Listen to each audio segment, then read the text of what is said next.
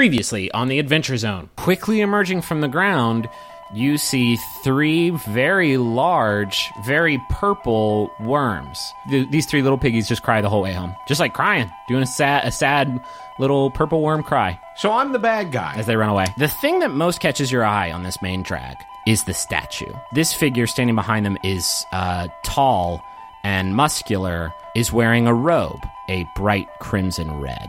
Oh, like the bad guys. Turn right. Okay, I turn right. She gets like really, she's nose to nose. Turn right.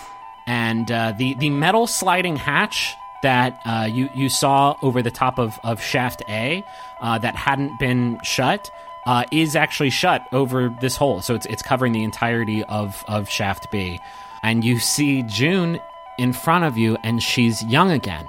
And she falls to her hands and knees, and the cup rolls away from her and lands perfectly at your feet.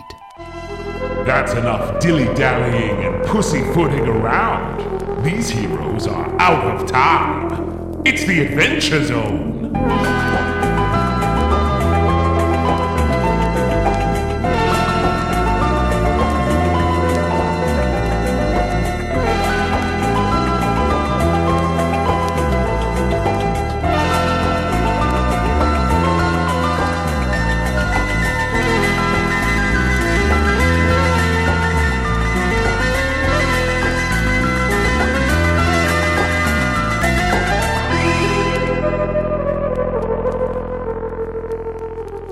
I love you guys. I can't record another podcast all in the same room with you all This again. is very weird. I've never played D&D with you before. I've played of you. Yeah, we played in live settings. Oh, I wasn't playing. But that's that for was the serious. that's for the money. That was just for money. This is for the fun. This is just for the funny, and I can see just the waves of nerd energy just radiating off out of all of our pale, sallowy skin. the fun will be when we start communicating just purely non-verbally with all like looks and nods. That's and good people at podcast home are shit, like, yeah. "What is this?" That's good podcasting. In accordance with Dungeons and Dragons protocol, I have provided for you a giant loose pile of Doritos in the middle of the table, and I have soaked the carpet with Mountain Dew that you may suckle at your leisure. I'm just going to put my mouth down there and just kind of go buck wild. Can I tell you the most upsetting thing about the loose pile of Doritos? What's wrong? Each Dorito is a different flavor, and I don't know how he did that. I don't know There's why you did one that. of each from every, and not just like current flavors, every flavor that has ever existed. Well, each flavor will give you dog breath. Go ahead. This is a weird energy to start the show with. Okay, you guys want to play some D&D? I would really like to finish this arc today. I'm so horny for it, Griffin. Okay. Welcome to the same room with me, fellas. I say horny a lot. Okay, so when last we left off, you just sort of beat the offer given to you by the Temporal Chalice, and June, you're back at the top of Shaft B, and June has sort of collapsed after giving up the cup, and it fell and landed at your feet. Before we get to like what you guys do next, there's like a quick off-camera cut scene, and it shows a few folks around the town of Refuge. You see Cassidy sneaking out of the crack in the wall in her cell, and as she like makes her way outside, she kind of shakes her head and closes her eyes and looks kind of confused. And then you see everybody in the Davy lamp, and the Davy lamp just falls silent, and Ren stops polishing glasses for a second and kind of looks confused. And you see Brogdon in the bank kind of sit up with a start, and then she flips a switch under her desk in the bank, and it drops these heavy metal gates over the entrances into the bank. And you see the Liberation Brigade and Redmond, their leader, stop their march into Refuge and just kind of shake their head like they're remembering something, and they head home. And there's this air of confusion as everybody in the town of Refuge starts to remember the things that have happened in these past loops. But there's also a lot of we did a lot of things assuming they were erased from time. Oh, no. But they also look kind of afraid because each of them knows what's about to happen to their city. And down in Shaft B, you know the truth, and that is that the temporal chalice is laying at your feet. It is no longer active, and this is the final loop. I want to do something because I've been meaning to do it since I think episode maybe 46 or 47. It's hard to remember.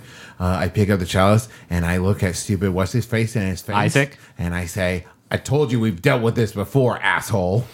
Okay, yeah, I just really wanted to make that clear because he didn't believe us at first. Isaac is kind of in shock. Isaac is laying on the floor after being thoroughly sacked by Roswell, and he doesn't respond to that. But Roswell picks Isaac up by the shirt collar and just kind of holds Isaac right up to their face and reaches down and plucks off Isaac's sheriff badge and attaches it to themselves. Fuck yeah. Yeah. And just drops him back down on the floor with a thud. And Roswell looks at the three of you and says, what's the plan, boys? Just to describe the room, again, it's almost identical to Shaft A, only the hatch on Shaft A was open, and there was a lever there that hadn't been deployed.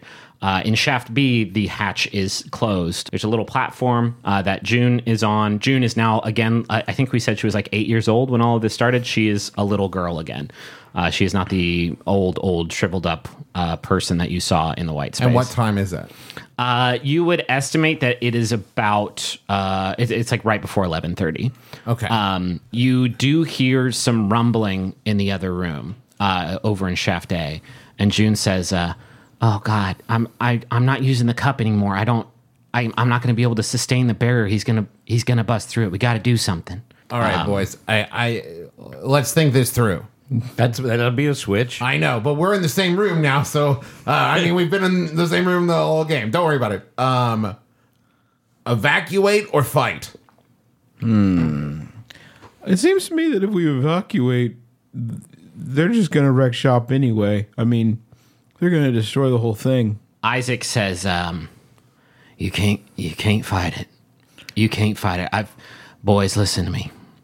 I've done this loop a couple thousand times. I've tried everything. You can't fight it. It's all over. There's nothing you can do to kill that purple worm. Trust me, I've tried everything.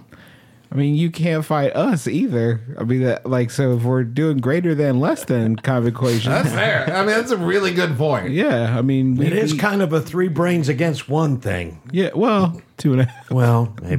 June.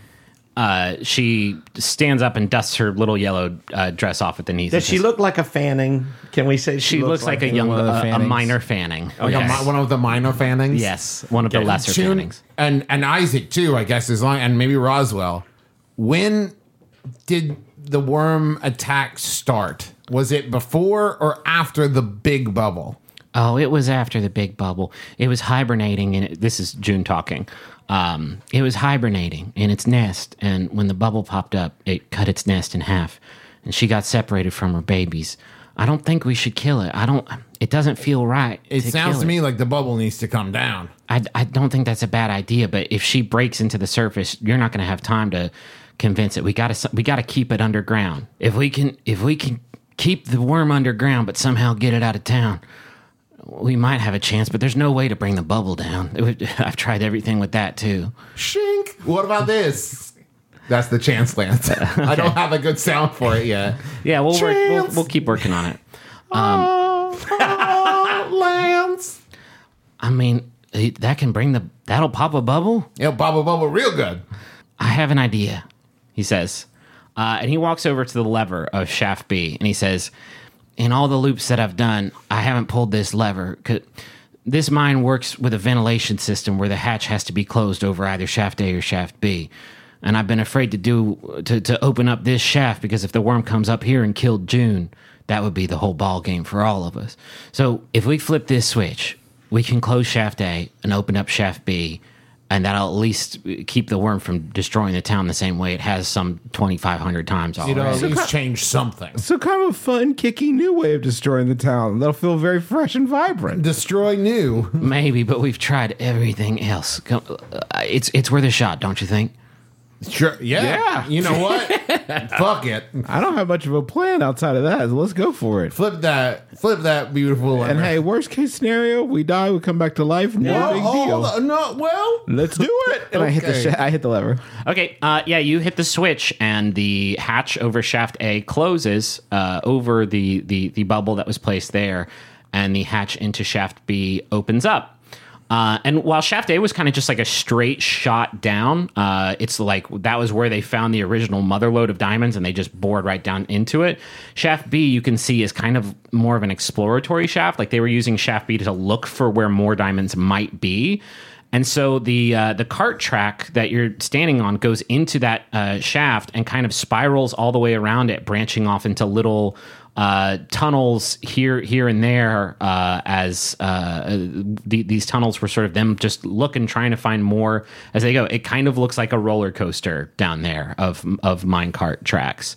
And as you open up that shaft, there's a small hole at the sort of the start of the track, and 4 minecarts roll out into them.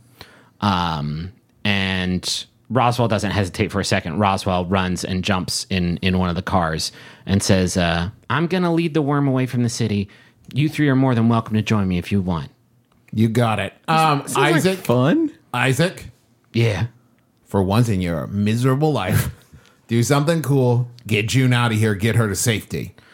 Where is safe? What's going to be safe? Safer than here, man. Fucking everything's going to be safe when we're done, Boobala. Don't you worry. But let me hypothesize. Things are going to go bad in this mine. Oh, no, it's going to get whack. Okay. Definitely. It'll get whack before it gets better. I don't even know. He goes to the 3 of you and sort of says discreetly, like, I don't even know if she's going to want to come with me, man. She's 8, my You're dude. way big. She's way little. Offer her cake. Tell her there's cake. She saw me kill her daddy. That doesn't... Cake trumps that. I killed her daddy. That doesn't seem like the type of thing you just easily forgive. She's had a lot of time to think about it. Like a lot. Yeah, I guess we all have. And all of a sudden, June is behind him with her hand outstretched, like, all right, come on, let's go, dummy. That's a good one, June. Sick burn. She points to the 3 of you and Roswell and says, I'm begging y'all, please don't kill it. Please don't kill it. It's just a mama that's looking for her babies. Promise me. Promise me you're not going to hurt her. I promise. No such promise from the other 2. Yeah. I've lied to kids before. Yeah, I promise. Yeah, like he said. Okay, they head out through the airlock, and it's just you 3 and Roswell, and you get into the carts. I would like to try something before I get into the cart. I want to close my eyes. Okay. Hold out the chance lance. Okay. And whisper a small prayer to Istis to point me at the best track. So there's only one starting out track, but it can point you towards one of the cars. Okay. And it points you towards the first car. Okay. I get in the first car. Okay. There's 3 other cars, 2, 3, and 4. What positions do you guys want to be in? Roswell will fill in wherever you don't want to go. I feel like I could be the most use in the back because I can cover us back there with magical spells. Okay. Merle? I'll take 3. Okay. So the order is Magnus, Roswell, Merle, Taako. All right, y'all ready? By the way, folks, keep an eye out on your news feeds for the announcement of the new theme park, the Adventure Zone, the theme park. There probably is one of those called the Adventure Zone already that is not affiliated with our brand. At all. There's lots of go-kart tracks called the Adventure Zone. I found out after we called the podcast that, and I've been working with our lawyers to shut down every last one of those fucking places. If Griffin has any power at all, he will kill go-karts forever. I will ruin everybody's go-kart memories. Okay. There's a small, very small motor on the back of each of the carts, and as you all get in, they kick into gear, and you start down the track. And the track, for this first leg, it just kind of spirals all the way around. It does a long loop, spiraling down the length of shaft B. Do we have to do a constitution check to see if we puke? I mean... We haven't eaten in like 70 days. That's not a bad idea. Yeah, let's just roll just so I have like an idea of like how you guys handle the wet and wild nature of these stunts. I got a 2. 4. Okay, you're all 5. Okay, so nobody's Seasick boys. Nobody's loving Well, it. mine's plus 7, so it's a 9. Still okay. Then you are kind of loving it. Okay, yeah, you are. So you're spiraling down the length of track B, moving downward. This event, by the way, is going to be separated into several legs. This is leg 1. This is how we're going to handle this. You're moving down the track as you spiral downward, and just barely after you get started, you hear that roar that you've heard so many times before, but it's interrupted almost immediately by a loud crash. And then you hear the roar again, but it's even like angrier this time, and you feel the ground around you start to rumble as you are spiraling down the track. And once you get about 100 feet down from the top of Shaft B, you see from a wall on the opposite end of the spiral, you just watch it explode open, and there is the purple worm. And it's got a mouthful of fire that it's like charging up. I want to say something cool like, I think we got its attention! Something like that as we go, but I'm screaming. You actually don't have its attention because it smashes through the wall and it arcs its head up and starts to head up towards Refuge. What do you do? Are we safe to assume that, like, if we conned Roswell and he was like a skull to us, is this like quadruple skulls to us? Just using sort of your like logic, this thing is a fucking like nightmare beast, the likes of which like you've never ever seen before. I'm gonna level my short bow at it then and see if I can just like hit it with an arrow. Okay. Because listen, we promised we wouldn't hurt it. I get the impression a single arrow ain't gonna do much. Yeah, make an attack roll. How far is it from us? It's about 40 feet from you. It's a 3. That's not great. Yeah, I mean, you get the this is like shooting an arrow at like a super train. It's like shooting an arrow at an airplane. Like it just like bing. But would it bounces right not off. get its attention? Aren't we trying to Maybe lure if it away? it had been a sick ass arrow roll. So that was Travis's action. We're trying to get its attention so we can lure it away, right? Yes. Okay. I've got a spell called Gaius. Gaius. Gaius. Got a bad cast in case of Gaius. It has to succeed on a wisdom saving throw, or it becomes charmed by me for the duration. But while it's charmed by me, if it doesn't do what I tell it to do, it takes 5d10 psychic damage every time it acts in a manner directly counter to my instructions. Okay. How long does that last? No, how long it lasts? It says the duration. Okay. 30 days. 30 days. 30 Days? fucking days. Wow. Okay. 30 days. Okay, I rolled a nat 20. So I'm pretty sure that's going to save against Yeah. Gaius. Yeah, that saved against it. All right, I cast Shatter. Okay. A sudden loud ringing noise, painfully intense, erupts from a point of your choice within range. I'm going to do it from 11 feet away from us. Okay. Okay. How far away is it from us? It's about 40 feet away from you. Perfect. I'm casting Shatter because it makes a huge noise. Okay. But nothing is within range, so there's no damage. Okay. I'm just casting it. All right, yeah. So that you cast Shatter and it makes an ear-splitting noise. And it has a special effect on like crystal and rock and shit like that, right?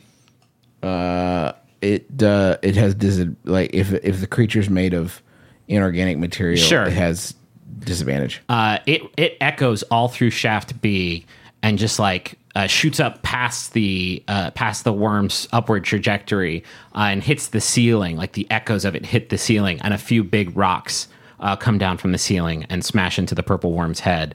And it turns to find the source of the noise, and it sees the three of you boys, or the four of you, in your minecart. And sure enough, it pivots downward and starts to head in your direction. I flip it off with both hands and stick my tongue out. Nice. It looks like this. Yeah, and we got to You can't see it at home. It's really rock and roll. It's really It's rock. very, Awesome. think Dennis Leary at his coolest. Okay, yeah. So you have the worm's attention. It is now flying downward at you, and like at this point, it has cleared its body from the hole that it first smashed in through. This thing is long as hell, and right when it's actually about to catch up to you guys, the track branches off into a tunnel. So now you're not spiraling downward anymore. Now you're just kind of on this straightaway going through a tunnel. While I've got the second, I just kind of calmly switch my hero's belt to fire. Okay. Do you do it discreetly so nobody else sees? Yeah, just like Okay. So you are now on a straightaway, and you see the worm behind you crash through a bunch of the different tracks, just kind of shredding them, and then stop itself and arc its head up. And then all of a sudden, it is following you through the tunnel. And it is way too thick for this tunnel. So it's kind of like its rows of teeth are grinding in opposing directions, clockwise and counterclockwise, just like drilling into the tunnel behind you. So you're on this straightaway. All of your carts are good and going. But the purple worm is gaining ground. What do you do to slow it down? And this is leg 2. Are we in any particular order? I mean, you're in cart order, which can affect things later on, but I'm just kind of... I don't have anything to slow it down, Dad, so let me do or what are you going to do? I'm going to cast Shield of Faith on Taako, which adds to his AC. He's now in the front because you're in the back. He's worm-wise. You're closest to the worm, and I figure you're going to do more damage than Magnus does. Okay. So I cast Shield of Faith. Shimmering field appears and surrounds Taako, granting a +2 bonus to AC. Okay. That is what a cleric does. That's really boys. Good. I am going to, unsatisfied or perhaps untrusting Merle's acumen, I cast Fire Shield on myself to add additional... this is actually a 10-foot radius, so I think it would get me... It would probably get all of you, yeah. Yeah, get us all. So this... what it is that specifically is a chill shield. So this chill shield grants us resistance to fire. Yo, what up? Oh, wow. Very chill shield. Yeah, I'm gonna protect you, I guess. Right now, are we all still in line too? Yeah. Yeah. So I've done that. Okay, those are your actions. Magnus, what are you gonna do? All you're trying to do is slow the purple worm down. Super good question. Well, with all of my magic and cool stuff, I'm gonna do nothing. Why don't you make a chair and throw it at him? I do that. You don't have anything to make a chair out of. Damn it! I thought, okay. I mean, I'll tell you the one thing that I've always got. What? An idea. Oh, wow. Thank you. I like that line. Okay, looking up the ceiling, do I see any cracks or anything? Yes, just in front of you, you see some cracks in the ceiling. Okay, great. I'm gonna aim the chance lance at the cracks. Okay. It's a 16 plus 9, 25. Okay, what was your goal with that? You're just trying to wedge it in there? Yeah. Okay, yeah, you throw the chance lance up. And then I call it wedges. back to me. Okay. All right, yeah, so you throw it up and leave it, and it sort of passes over all of your heads, and the purple worm is basically between you and it, and you recall it? Yep. Okay. Then I think how we could make that work is we'll just use that roll as the attack on the purple worm. The purple worm was going to go next, and you actually saw from its neck, it has these frills of tentacles, and one of them was starting to whip forward. But the chance lance actually cuts right through that tentacle and cuts it off in a spray of purple goo. Sorry, June. And you hear the purple worm kind of wail. So I think with that you prevent the penalty that was going to happen on leg 2, but I don't think you guys are out of leg 2. I think you still need to slow this thing down so we can start another round of actions. And to be clear, you didn't promise June not to hurt it. You promised not to kill it. One of those two. I promise something.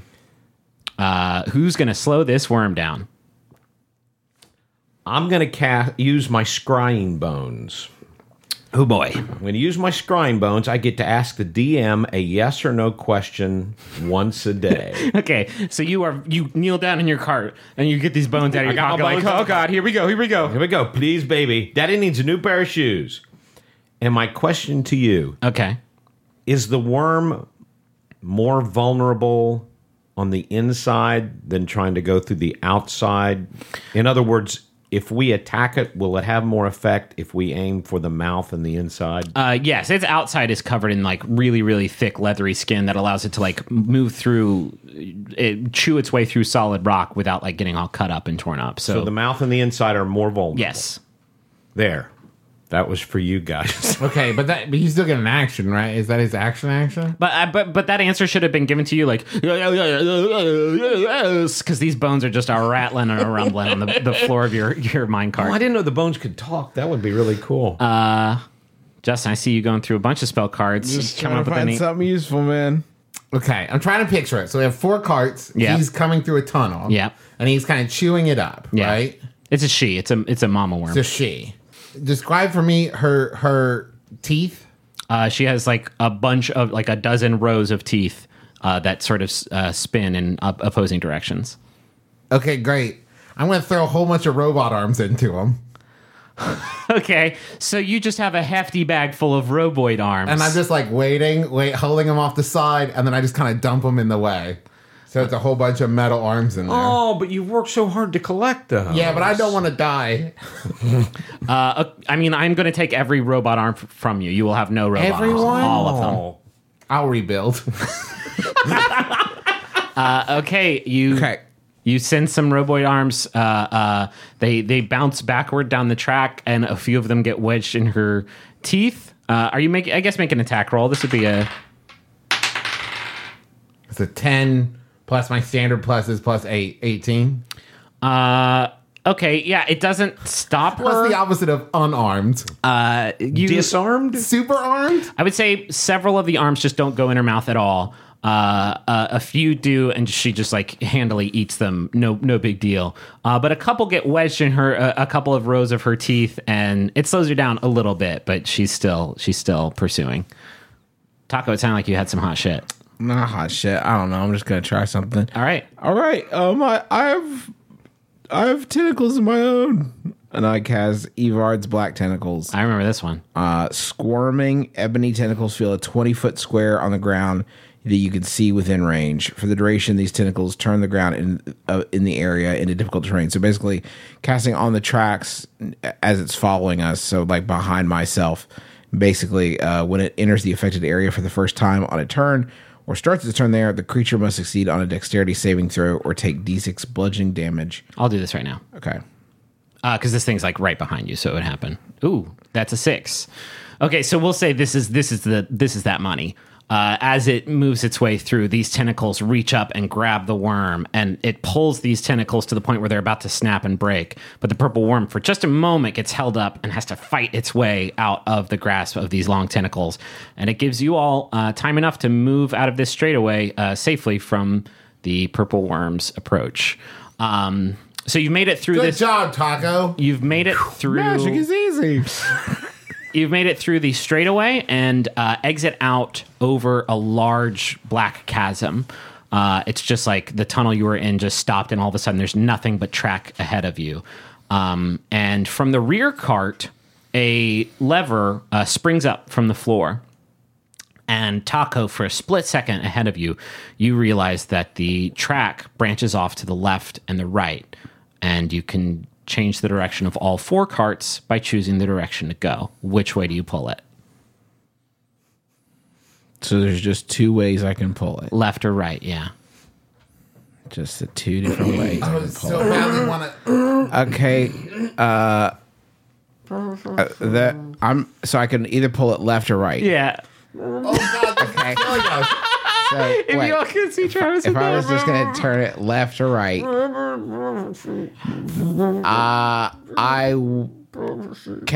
Travis is on the floor. Oh, God, I'm going to lose it. Go right. So wait, I can just left or right? Yeah, it's the 2 options.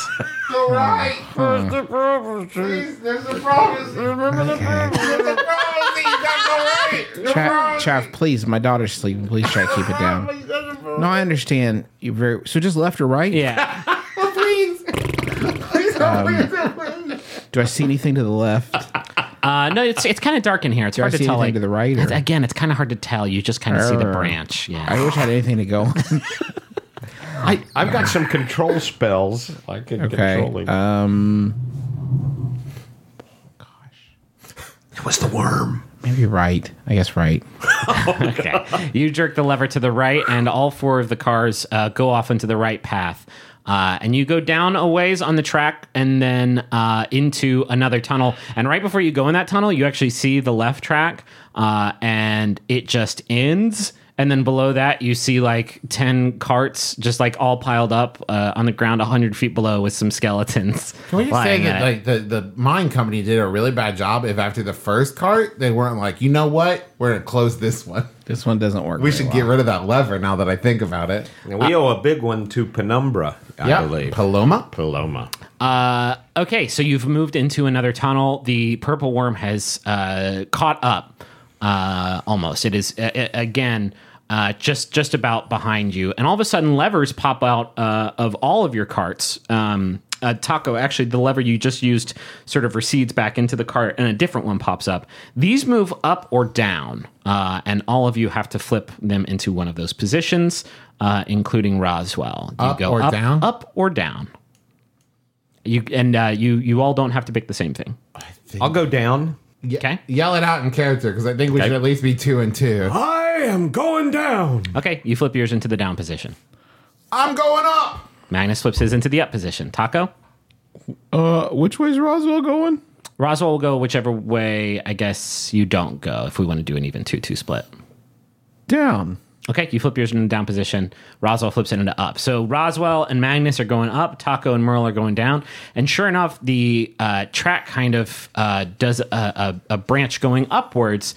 And carts number 1 and 2 branch off and go up the track. And Merle and Taako, you stay on the lower track, which actually dips down a little bit. And the purple worm just gets a burst of speed out of somewhere and is basically in between the two of you on these tracks. And let's say Magnus and who's in the front of the lower section now? Merle? Magnus and Merle make a dexterity saving throw. Here, you can use one of mine. Thank buddy. you.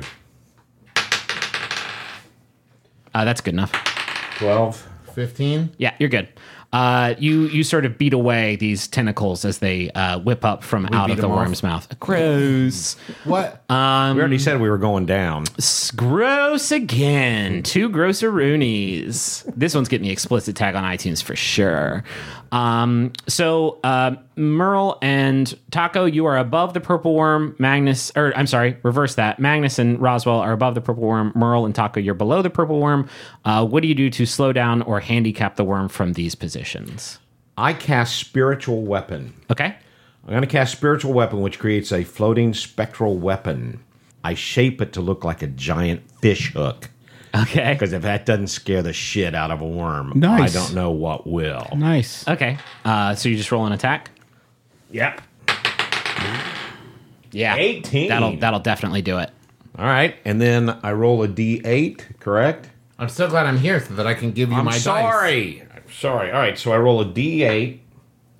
Not supposed to touch another man's dice. It's a 5. You're using And up all my what's luck. spell casting modifier is it +8, so that's 13. Okay. Yeah, you hit it for 13 damage, which isn't a ton of damage for the purple worm, but the hook does get caught in its giant mouth full of teeth and drags it backwards just a little bit, which kind of moves it from in between all 4 of your carts to now just kind of behind it. Nice job, Merle. Good work, job, Merle. Taako and Magnus, you're still kind of in danger from the worm. It is still sort of close enough to get some damage on you. Okay, so it's me. You and And- Roswell on top, Merle and Taako down below. I've been doing a lot of bacon saving. You got anything you want to try? With what? Bow? You got a spear? Whatever. With my spear. Okay, with my spear and my bow. Oh, I've seen that fucking look before. Okay. Have you? Actually, you haven't, have you? That's a good point. I've heard of this look. Okay. Describe the skin of the worm to me. Oh, my God. Thick and purple and leathery? I know what you're thinking. Okay. Any openings? There's a small opening that was made by the hook just now on the side of its cheek. Okay. I want to. Yes. I want to Yes. Come on, do tie a rope. Well, so this is what I want to do: tie a rope to the chance lance Okay. and tie the rope off to my cart Okay. and aim that. No. Okay, and hold one end, tie it to a crowbar, Okay. and I'm going to aim the chance lance for that hole. Okay. It's gonna be a tough shot. 19 Yeah. plus 9 is 28. Yeah, that'll do it. You throw it, and it manages to wedge its way into the hole. And I hook Merle that just made. crowbar on the the rails. Okay, you now have a taut rope leading between you and the purple No, not on worm. my car. When I drop, like, hook it between the rails. Okay. Yeah, okay, this is how this is going to work out. You do that. You put it down. You just drop the crowbar into the rails. I think we get a close-up on the purple worm's eyes. It's like 17 eyes as it, like, realizes as the rope sort of whips backwards behind it. It goes like, uh-oh. And it just comes to almost a complete stop. And you've definitely handicapped the worm and kept it from catching up to you. Side effect, you have almost destroyed the track that you and Roswell are on, and you've pulled it completely off the wall that it was sort of like these iron bars had secured it onto, and now the track is sort of free and wobbling and about to go down. I recall the Chance Lance.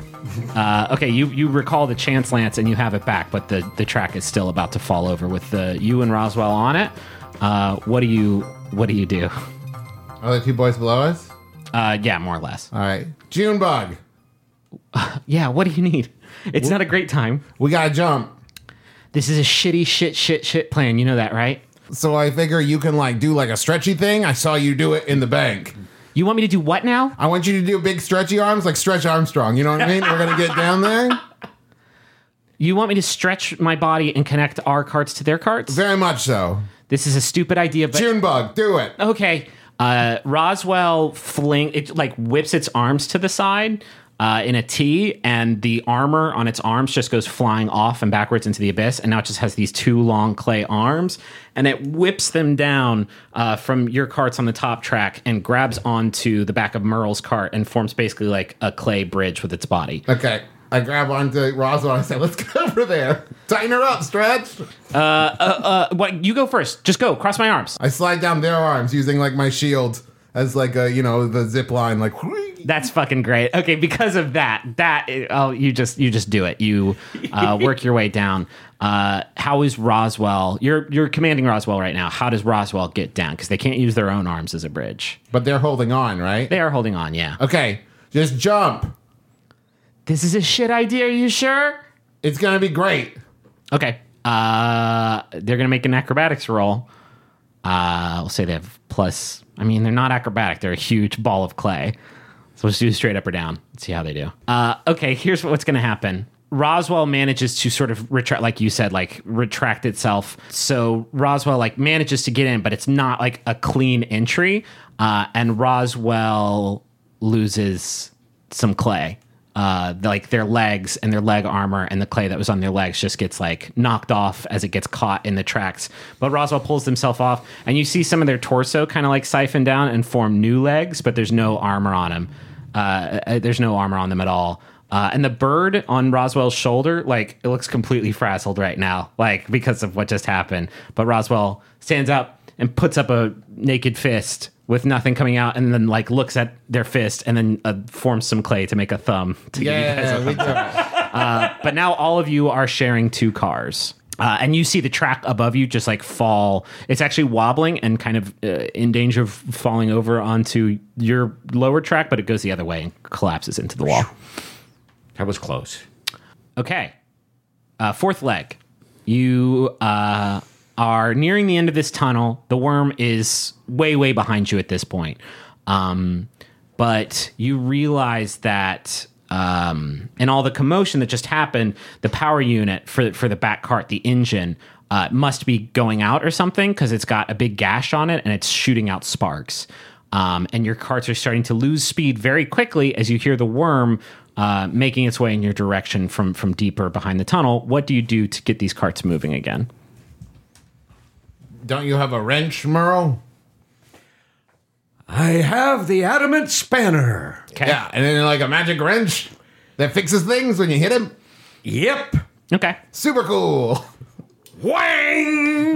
Merle, you have a are in the sleeping rear. baby. You are in the rear car, so you hit the engine with the animate spanner, and the gash on it seals up, and the sparks stop shooting out.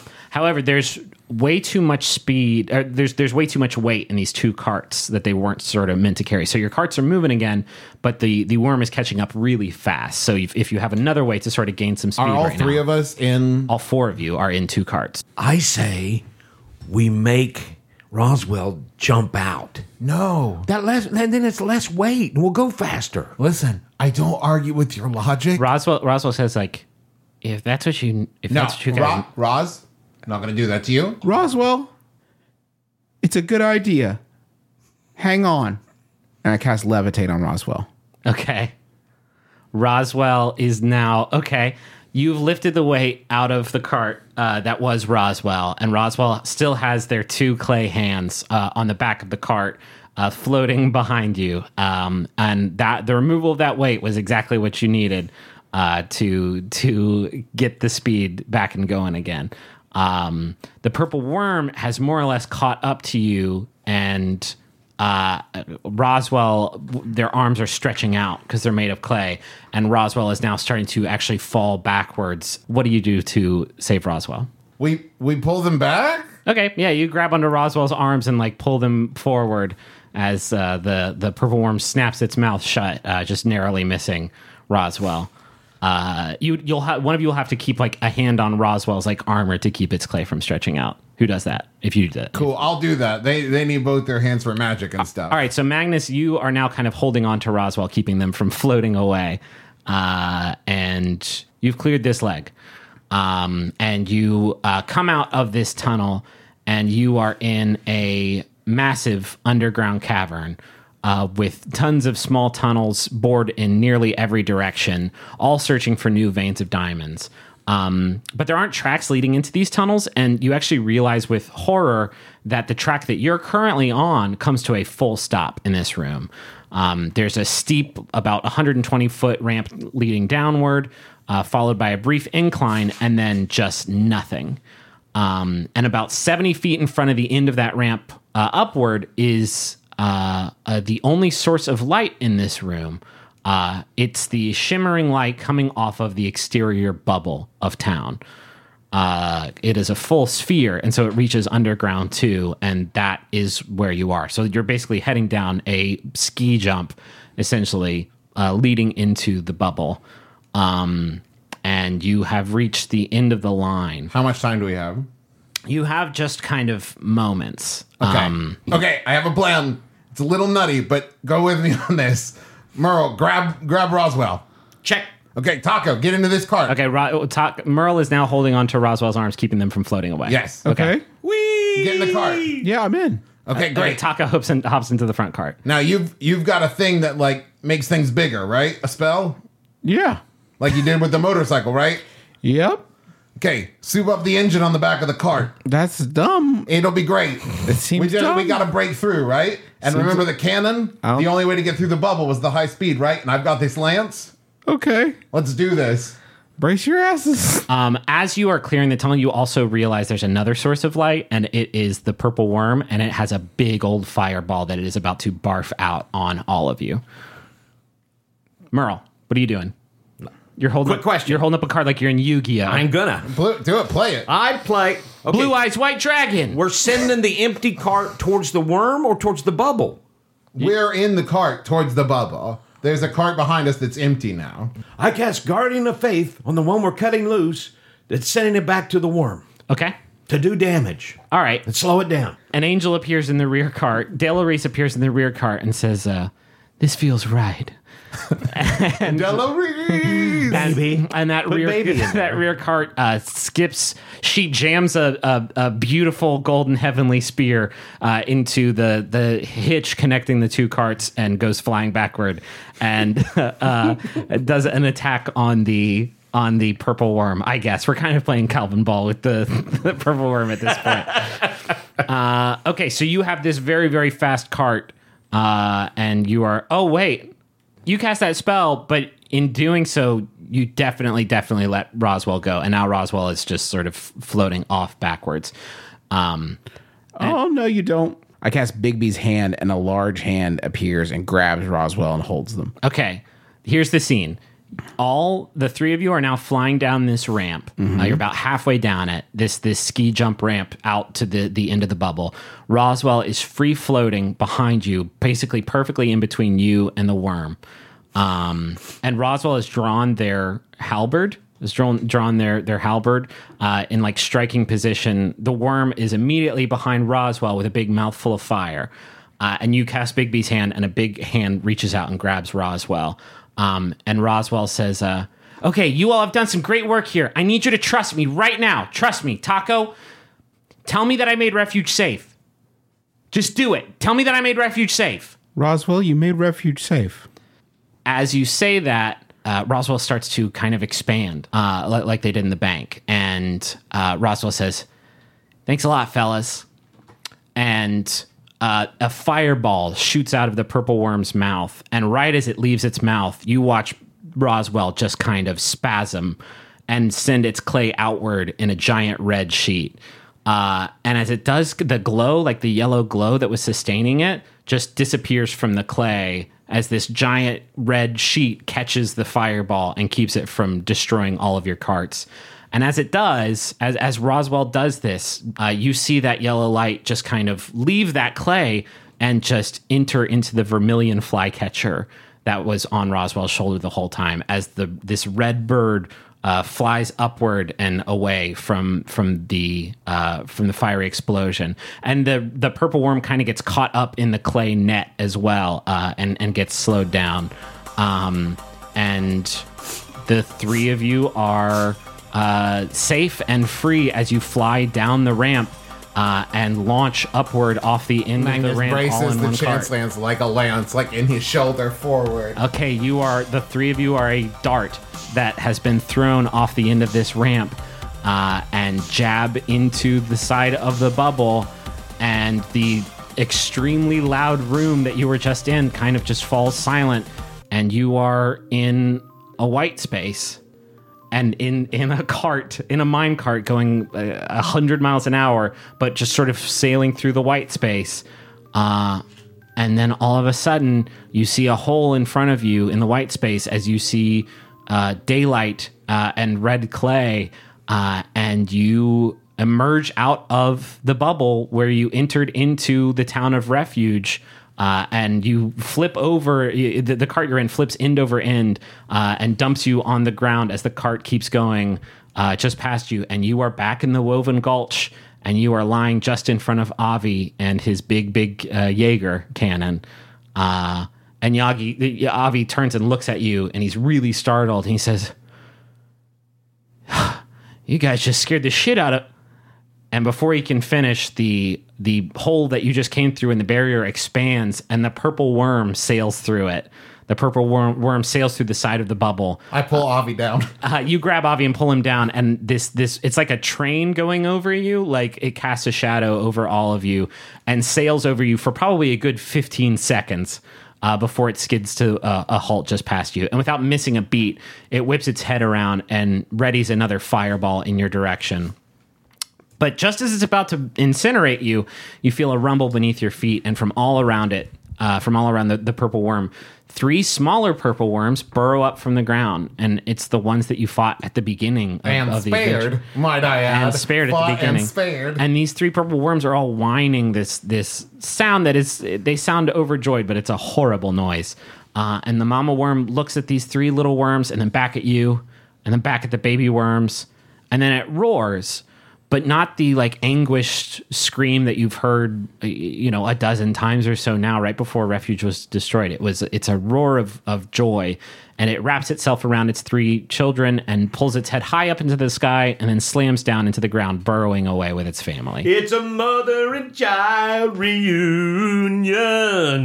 You guys have heard that song before, Nope, right? but I get the point of it. It was pretty straightforward. You literally said the thing that happened. You sang the did? thing that To me. happened. Well, Paul Simon did originally. I was just quoting.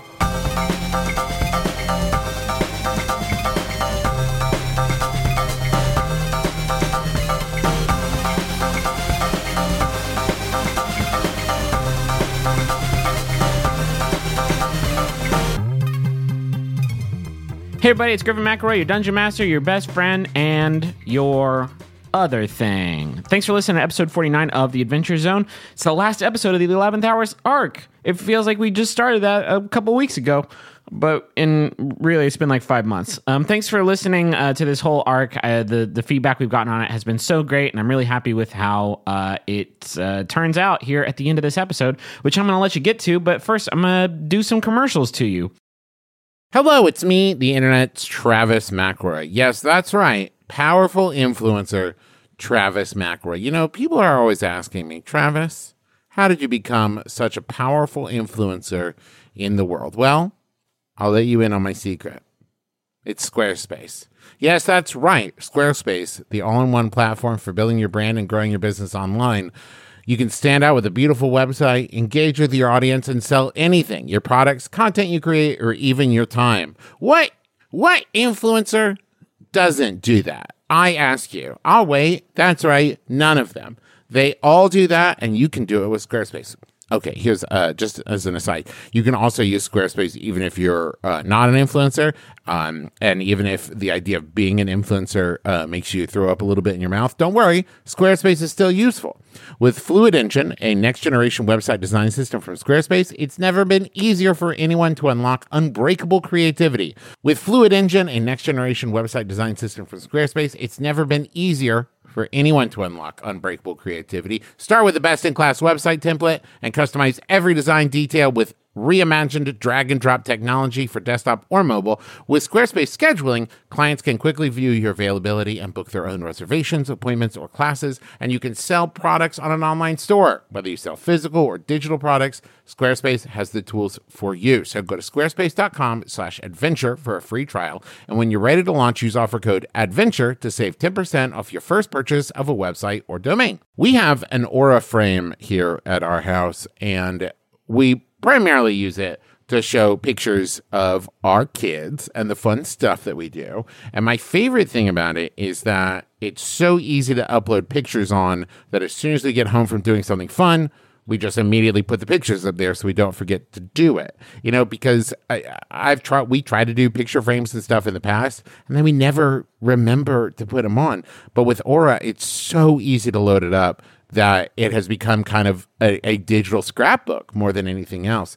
So if you have been looking to get the pictures that are trapped in your phone and set them free in a way that other people can see them, might I recommend Aura Frames. They're stylish, they're easy to use, you're going to love it. And it was named the #1 digital picture frame by Wirecutter, and for a good reason. It's so easy to set up, and they have different frame options, all kinds. And the best part is it comes with unlimited storage. So right now you can save on the perfect gift that keeps on giving by visiting auraframes.com. For a limited time, listeners can get $20 off their best-selling frames with code ADVENTURE. That's AURA frames.com, promo code ADVENTURE. Terms and conditions apply. Chicago, we're coming to you. We're coming for you. We're coming at you. And we're also coming to C2E2, and we're doing live shows, all a bunch of stuff in April. April 24th, we're going to be doing My Brother and Me, which is nearly sold out, and Taz, which is selling out fast. So do not wait. April 25th is Taz. April 24th is My Brother and Me. April 26th through the 28th, we're doing C2E2, schedule to be announced. You can get your C2E2 badges now, but you do not need a badge to attend the live shows. Tickets for those shows are on sale at bit.ly/McElroy Tours. All the information's there. Go check it out. Also, we've got a newsletter. In case you've been wondering what's the best way to keep up with our new tour dates and announcements and stuff like that, go to bit.ly/McElroy newsletter. And of course, check out all of the merch over at McElroymerch.com. A lot of great stuff. Fun Galore sticker pack, Naming of the Year poster.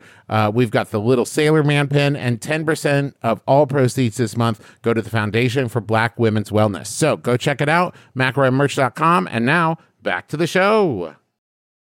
Got a bunch of Jumbotron messages to read to you. If you want to get a message on the show, just go to MaximumFun.org/Jumbotron. You can find out how to do that there. First message here is for Carl, the Man Boy Wizard, and it's from Fluffles the Brave. These are fake names, aren't you? This is you're pranking me, aren't you? Unless that's your real name, in which case, oh my God, I'm terribly sorry. Fluffles, says to Carl, happy anniversary to the most magical man in my life. The past 365 days have been fantasy and fun-filled, and there's no other person I would rather have spent the last year adventuring with. From mountain climbing to playing D&D, I'm glad to have you by my side through everything. I love you forever and always. This was supposed to go up on July 30th, so this is an anniversary plus change. It's you're already on your way to the next anniversary, and I'm so happy for you. Congratulations on all the love, and keep it going. Hang in there. Hang in there sounds like something. Anyway, great job on the love, and well done. Got another message here for Helgar. Sorry, this message is actually for Heglar. But if you're Helgar and you want this message to be about you, you can just make believe. Anyway, it's from Johnson, who says to Heglar, "What up, buddy? Congratulations on finishing your master's and getting married in a few weeks, both of which have probably already happened. Definitely. Sucks about your parenting critical miss a while back, and remember not to do anything awful with your biotech degree, or you'll have a fingerling potato coming your way. Miss you, dude."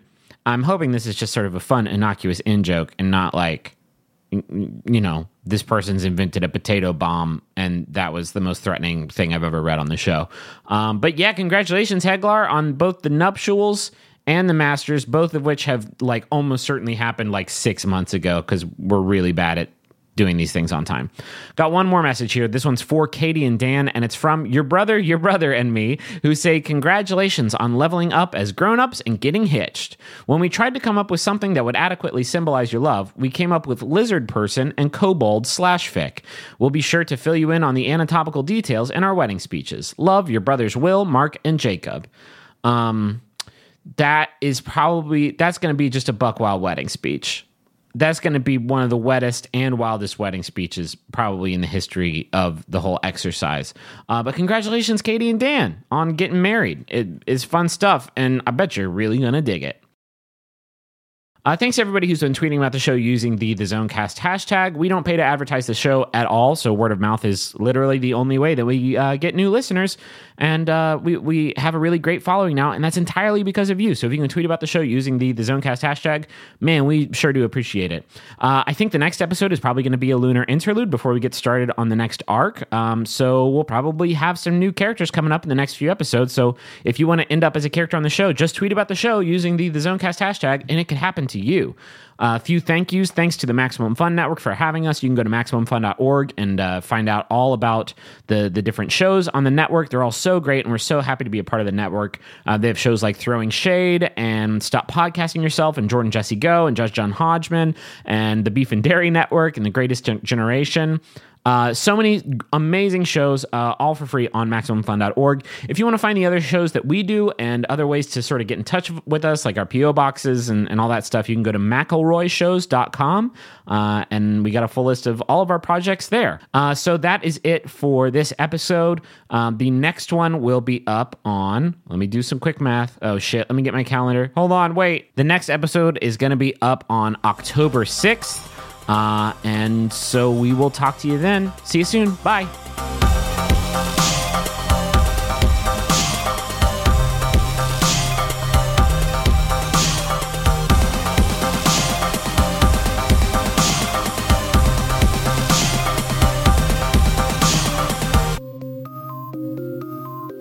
Avi is just white as a sheet. He is paralyzed in fear. How's it going?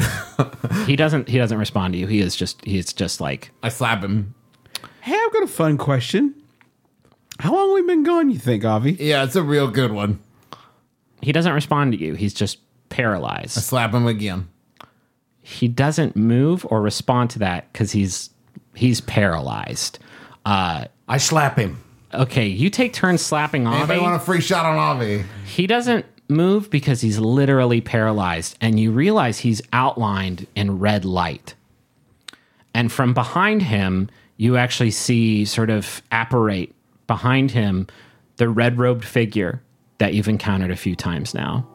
And it really quickly holds a finger to its lips and then waves its hand in a circle, and your stones of far speech, they go dim. They go dark. And the red robe figure says, "Did you retrieve the cup? Yes. Why did you change?" Nothing. No, we didn't do anything with it. You didn't use the cup? Nope. No. We all three said no, right? Yeah, we didn't use it. I'm really proud of you. I thought there was a chance that maybe this would be the one to end your adventure. Wait, you're proud? Aren't we? Wait, hold on. You're the Red Robe, right? You're one of the bad guys. Who's told you that? Everybody. The bureau and the what's her face, the director and TMZ. I need to know. Do you trust me? Wait, No. Hell no. No. Not just You're no, like- hell no. You're fucking popping up in a red robe like Satan. You're speaking parcel tongue. You're like, Dewey's. No, we don't trust you. What kind of question is that? As you say that you don't trust him, this apparition, this basically red robed ghost, or it's a lich, floating in front of you. It starts to lose its composure. It starts to lose, and I mean that literally. Like the spectral form starts to jerk violently, and a bolt of energy, kind of like whips off of it. And actually, Merle, make a dex save. That's a crit 20. 20. You dodge out of the way actually as a bolt of red energy kind of like whips off this red robe and sort of moves back past you. And this red robe figure falls to its knees, and he's muttering to himself like he's trying to calm himself down, and it doesn't sound like it sounds every other time that he's spoken to you. It sounds like a guy's voice. And he says to himself, Loop, they don't trust me. I can't do it anymore, Loop. I'm sorry. And he calms down, and the sort of distortion that was happening to him kind of fades, and he stands back up and says, the next time we meet, I will need you to trust me completely and absolutely. Otherwise, all of this will have been for nothing. The hunger is almost here, and when it arrives, this world will be lost. And he disappears. And immediately Avi says, was that a purple worm? And is unparalyzed. Oh, yeah, it totally was. Hey, Avi, quick question. How long have we been gone from your perspective? Like 45 minutes? Hell yeah. Yeah, isn't that right? That's so good. Do you want to know what football teams are going to win? You all notice that actually the bubble is still up in front of you. Like the bubble did not come down. In fact, the hole that the three of you and the worm all came through has closed back up. Refuge is still surrounded by this enormous, magical, opaque barrier. But you see Istis's reflection inside of the barrier, and she talks to you and says, I'm really proud of you all for not taking the chalice's offer. I can't imagine how difficult that must have been to resist. Thank you. Yeah, that means a lot. It was not easy. She says, you're probably wondering why the bubble didn't come down after you came through it. Yeah, I stabbed it.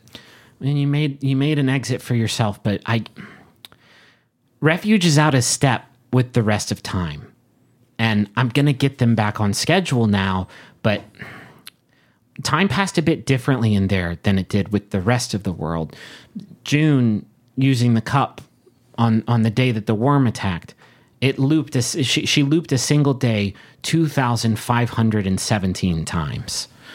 Well, they're about to catch up. You should really watch, she says. And Istis disappears, and the bubble goes transparent, and you see Refuge and its citizens on the other side, and they're moving extremely quickly because time is moving really fast in the bubble. You see like almost a light strobe light effect, and it's because the sun is rising and setting a few times per second. And the whole town is gathered near the edge of the bubble, near where you're standing, and you watch in time lapse as they quickly erect a big wooden sign, which they decorate and ornately paint with a single word, and the sign just reads, "Thanks." And under the sign, there are 3 clay figures that some kids are crafting up, and they do it in time lapse really quickly, and it's modeled after you. there's these 3 little clay statues that kids are making. And as you move, as you watch this fast forward scene in front of you, every time you move, the kids like instantly reshape these clay statues to kind of like mimic you, like they're playing a game with you, even though time is passing at wildly different speeds. And nearly 7 years pass in 10 minutes, and you see it all. You see midsummer harvest festivals and candle nights celebrations. You see a few weddings. You see a couple of funeral processions. You see good days and you see bad days. But the whole town and its inhabitants seem happy, like the events of all those loops brought them together in a strange way. And after 10 minutes or so, time inside the bubble slows down until it's nearly at real time. And the town gathers around the sign they erected in your honor, and without a sound, the bubble pops. And Refuge and everybody living in Refuge is there, and they're cheering. And they quickly sort of envelop all 4 of you. There's a lot of folks who want to know more about Avi, who they haven't met. He's just this mystery man who they've watched through the bubble for 7 years. They pull him in and just start asking Avi all these questions like, oh, we had bets. We had a theory that you were their boss, and you're the one that really helped him bring the bubble down. And Avi's just like sort of graciously hanging out with them. And they whisk all of you away to a big feast they've prepared in your honor. And I guess before heading out of Refuge, who in town do you want to say goodbye to? Who do you want to check in on 7 years later in their time? I want to check on Paloma. Okay, yeah, Paloma's right there. Like, Paloma's ready. She is she looks much older. She's an older woman now. And she hands all of you just like a giant basket of baked goods, like a ridiculously large basket of baked goods, which, yeah, you, Taako, you appreciate the craftsmanship that went into these. And she says, you all did very good. I saw many different results that could have been in the crystals. Many of them were quite shitty, but it seems like you found the best one of all. So well done. I want to check on Cassidy. I have a question for Paloma. Yes, what is it? Did I make the right choice? That's hard to say. We're all here, and I think it was the right choice. Because things could have gone very, very badly for all of us if you had made a different choice. So it was maybe not the best choice for you, but it was the best choice for us. Does that make sense? Thank you. She starts to walk back into the crowd. Before she does, she grabs you, Taako. She says, Taako, can I talk to you for a moment? Sure. She pulls you away from the group. She reaches out her hand, and she hands you a crystal, and it has a prophecy in it, and you see it, and her eyes kind of roll back, and she says, I have one last prophecy for you, Taako, something you will need to know. In your hour of greatest need, you will find the power that you seek from the man wreathed in flames. Jesus, like, can you Just I have like now 3 prophecies I have to keep in my head simultaneously. Thank you for this. Like a fucking walking story Bible over here. And Paloma, is that all? yes, that is it. Well, my lady, I have one request for you. Yes, what is it? Will you find the kids in town who spent all that time to make those beautiful statues of us and tell them to make my dick bigger? And then I reach my hand up for a high five. And she's like, She instantly goes up and high fives you. And she's like, she is rolling laughing. I knew she was down. You got me good that time, son. Oh, where's Junebug? You run after Junebug? Yeah. Okay. We'll do that. Let's do Dad and Cassidy first, and then we'll do you and Junebug. You find Cassidy. She has been exonerated of all guilt for the crime of blowing up the Temple of 7 Vistas. years, yeah. Yeah, no, she's been a good member of town. And in fact, when you find Cassidy, yes, she's wearing like a nice suit. She's wearing like a nice suit, and she has a top hat on. And you find her in the elder's manor because she has been made the elder of Refuge. And she says, it's my little goblin friend. I remember you.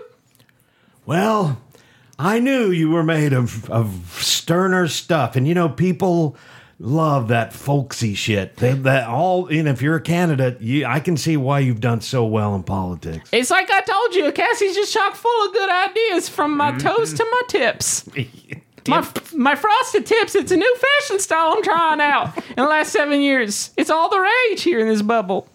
Well, I'm very proud of you, Cassidy. You think you'll ever come back to visit? No. Well, okay, all right then. Don't you want to give me something? Taako got something. I think I've got just the thing for you. Okay. And she reaches into her pocket and she says, in your hour of greatest need, these will supply you with just the saving grace that you require, young man. And what are they? You stretch out your hand and she drops a couple of root beer barrels into your hand, but they're all sticky and they're covered in lint and stuff because they were in her loose pocket just kind of floating around. Thanks. There's my favorites. You know this. Yeah. We've been trapped in a bubble. It's a closed environment for 7 years, and I've held on to these root beer barrels. I've fought off the temptation to eat these things. Where are you going? Typical. Fine. Thanks a lot. Okay. Where's Junebug? You find Junebug in the Davy lamp, and she says, she's like, what? She'd be about 15 now. Yeah. So she's a young woman now, and she's working at the Davy lamp. And she's working with Ren, who also greets you happily as you all make your way into town. And June thanks you effusively. She seems wise beyond her years now because she went through something, magical and sort of inexplicable. And she thanks you. And Magnus, she says, hold on one second. And runs up to her room in the Davy lamp. And when she comes back down, she hands you a tube. And it's like the type of like tube that scholars might store like scrolls inside. Mm-hmm. And she says, I think you should have this. And the tube has your name scrawled on the outside of it, like a gift tag or something like that. And she says, I got to get back to work, but it's really good to see you. It's good to see you too, Junebug. She says, open it? She says, good luck. And she runs back up the stairs and into her room. And Magnus, you actually hear in your head, you hear the voice of the red robe that you've seen a few times now. And he says, Magnus, if you open that tube, Magnus, it's going to be harder for me to protect you. Yeah, bite my ass. I open the tube. Okay. You open the tube and see what's inside of it. And we're going to resolve that a bit later. Is that okay? Yeah. Okay. I need to find somebody. Okay. Before we go. Who do you look up? I want to find Ren. Okay. Yeah, you hop into the Davy lamp and you see Ren. And she is polishing some glasses behind the bar. And she says, oh my God, Taako. I'm just kidding. I remember you coming up and seeing me a couple times. How about that magic lesson, boss? Actually, that's what I wanted to talk to you about. And before I'd stepped inside, I'd cast Fabricate on some blank paper that I brought with me. Okay. And I unfurl for her a diploma.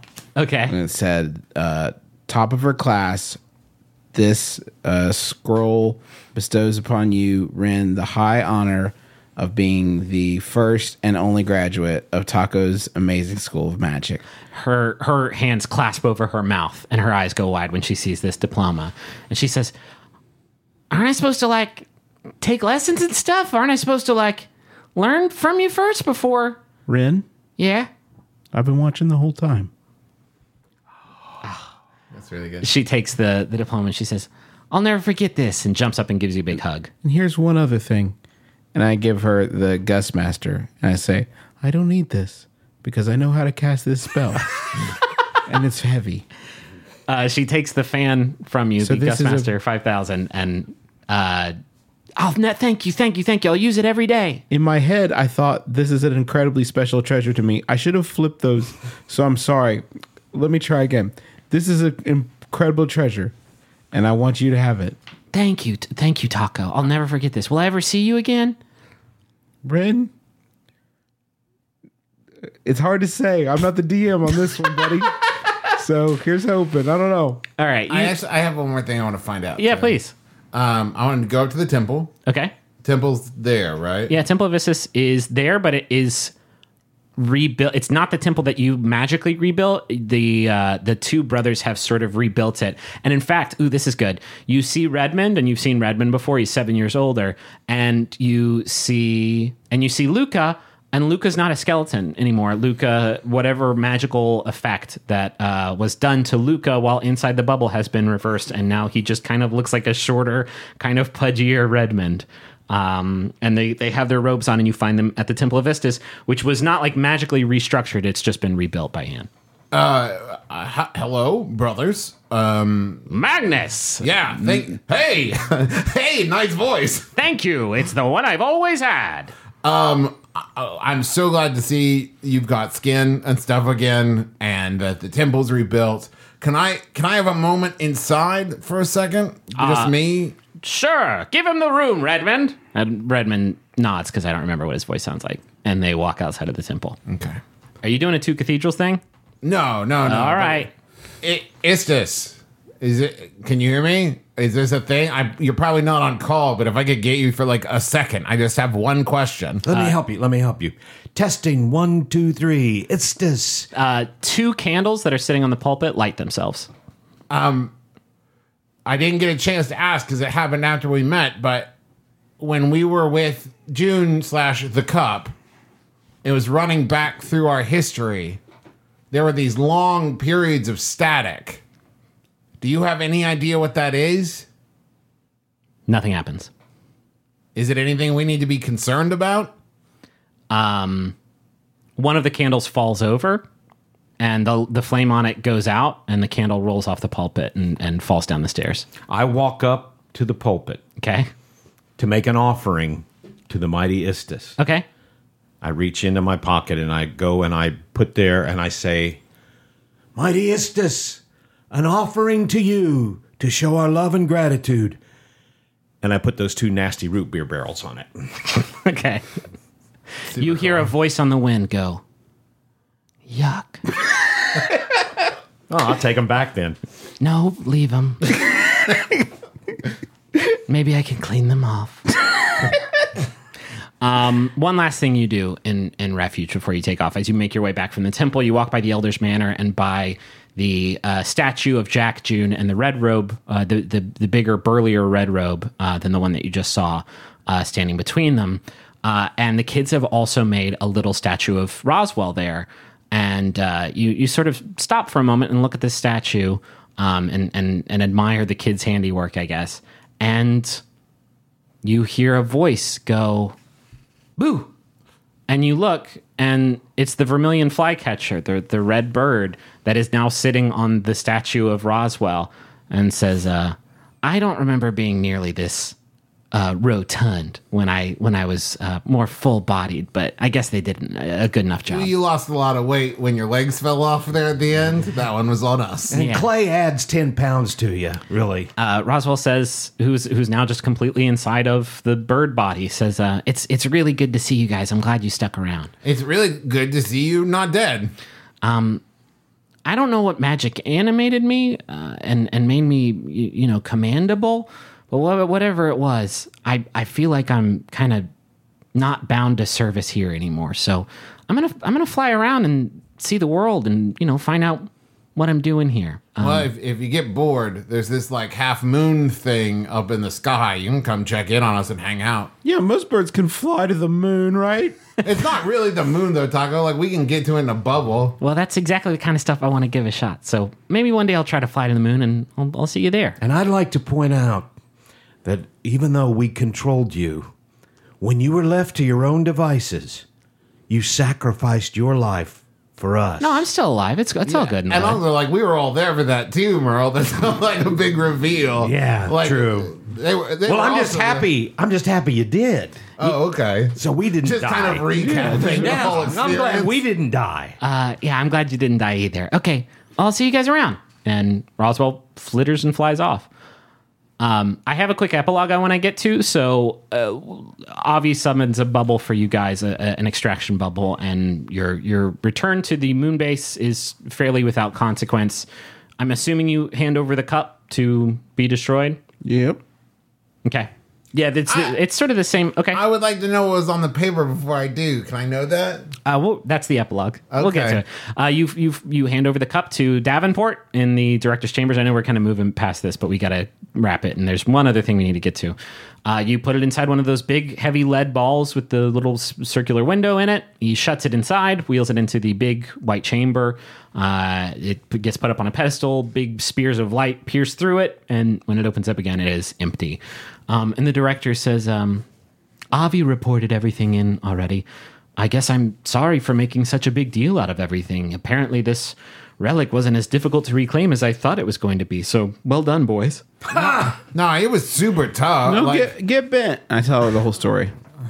Okay, well, I take it back. That sounds fucking awful. Yeah, it was real rough, and we died a bunch. Well, and so I think we probably get our life insurance a couple times over, right? With some kind of payout from the Bureau. I don't know about the life insurance stuff, but how about this? And she forks over a bag with 5,400 gold pieces inside of it, which you split 3 ways. I think that's 8. Is that 18? 18? Did I do the math right? Okay. Each of you gets 1,800 gold pieces and a token for the fantasy gashapon. All right, let's get to this epilogue real quick. It's later that night. Merle, you are laying out on the lawn of the Bureau of Balance quad, and it's pretty late. Most folks have retired to their bunks for the evening. There's a nice cool breeze that's made cooler by the elevation of the Bureau HQ. And you're laying on the grass, and there's a small bed of flowers actually growing up where your soulwood arm is laying on the grass. And you're looking up at the stars, which you're known to do sometimes, and the elevation of the headquarters gives you sort of an unparalleled view of. So you often look up at the stars, but tonight, as you're laying out and looking upward, you feel like there are fewer stars in the sky than there usually are when you do your stargazing. And as you just sort of intently watch the sky to try to confirm that, to try to count them, you see it undeniably. A star winks out right in front of your eyes. Am I drunk? Not tonight. That's weird. Taako, you take the central elevator of the residential dome downward that same night, down to the bottom floor, which houses your guys' private dormitory. And as you open your door and you drop your keys at the small table by the front door and hang up your Cloak of the Manta Ray on the cloak rack, I imagine you're pretty exhausted. This has been a pretty exhausting sort of loop. I don't want to speak for you. Maybe you're good to go. I pat the Cloak of the Manta Ray and say, someday you'll be useful, old friend. You hang up your cloak and you turn and you realize you have a visitor in this room. He's sitting on the couch in the living quarters that you all share. He's wearing a fancy black suit. He's got a super handsome face. And it's Travis McElroy. It's Kravitz, who stands up and says, well, we need to talk, don't we? Because you boys, you've added quite a bit to your death count, haven't you? That one's on me. Magnus, you are in a little corner of the dining hall, which is a big, massive communal space for the Bureau. Late as it is, there's nobody else here. That gives you the privacy that you need to look at what's inside this tube one more time. And you pop it open and unfurl it. And there's something strange about the parchment inside of this tube, which is that you can see it. You can see what's on it. But when you try to draw conclusions based on what you see, when you try to understand what it is you're seeing, your mind turns to static. And it's an incredibly uncomfortable sensation. So what you see inside the tube are 2 sheets of paper. And the first one is a design for the statue that stands in the middle of Refuge, depicting Jack, June, and the broad-shouldered red robe standing between them. And it has a date etched in the corner of it. The other piece of parchment, when you look at the date, you can tell this was an older draft of this statue, an older design of the same statue. And in this sketch, in this earlier sketch, Jack and June look exactly the same. But the red robe's hood is pulled down, and you can see his face. And it's an incredibly familiar face, Magnus, because it's your face. This figure in this red robe is you.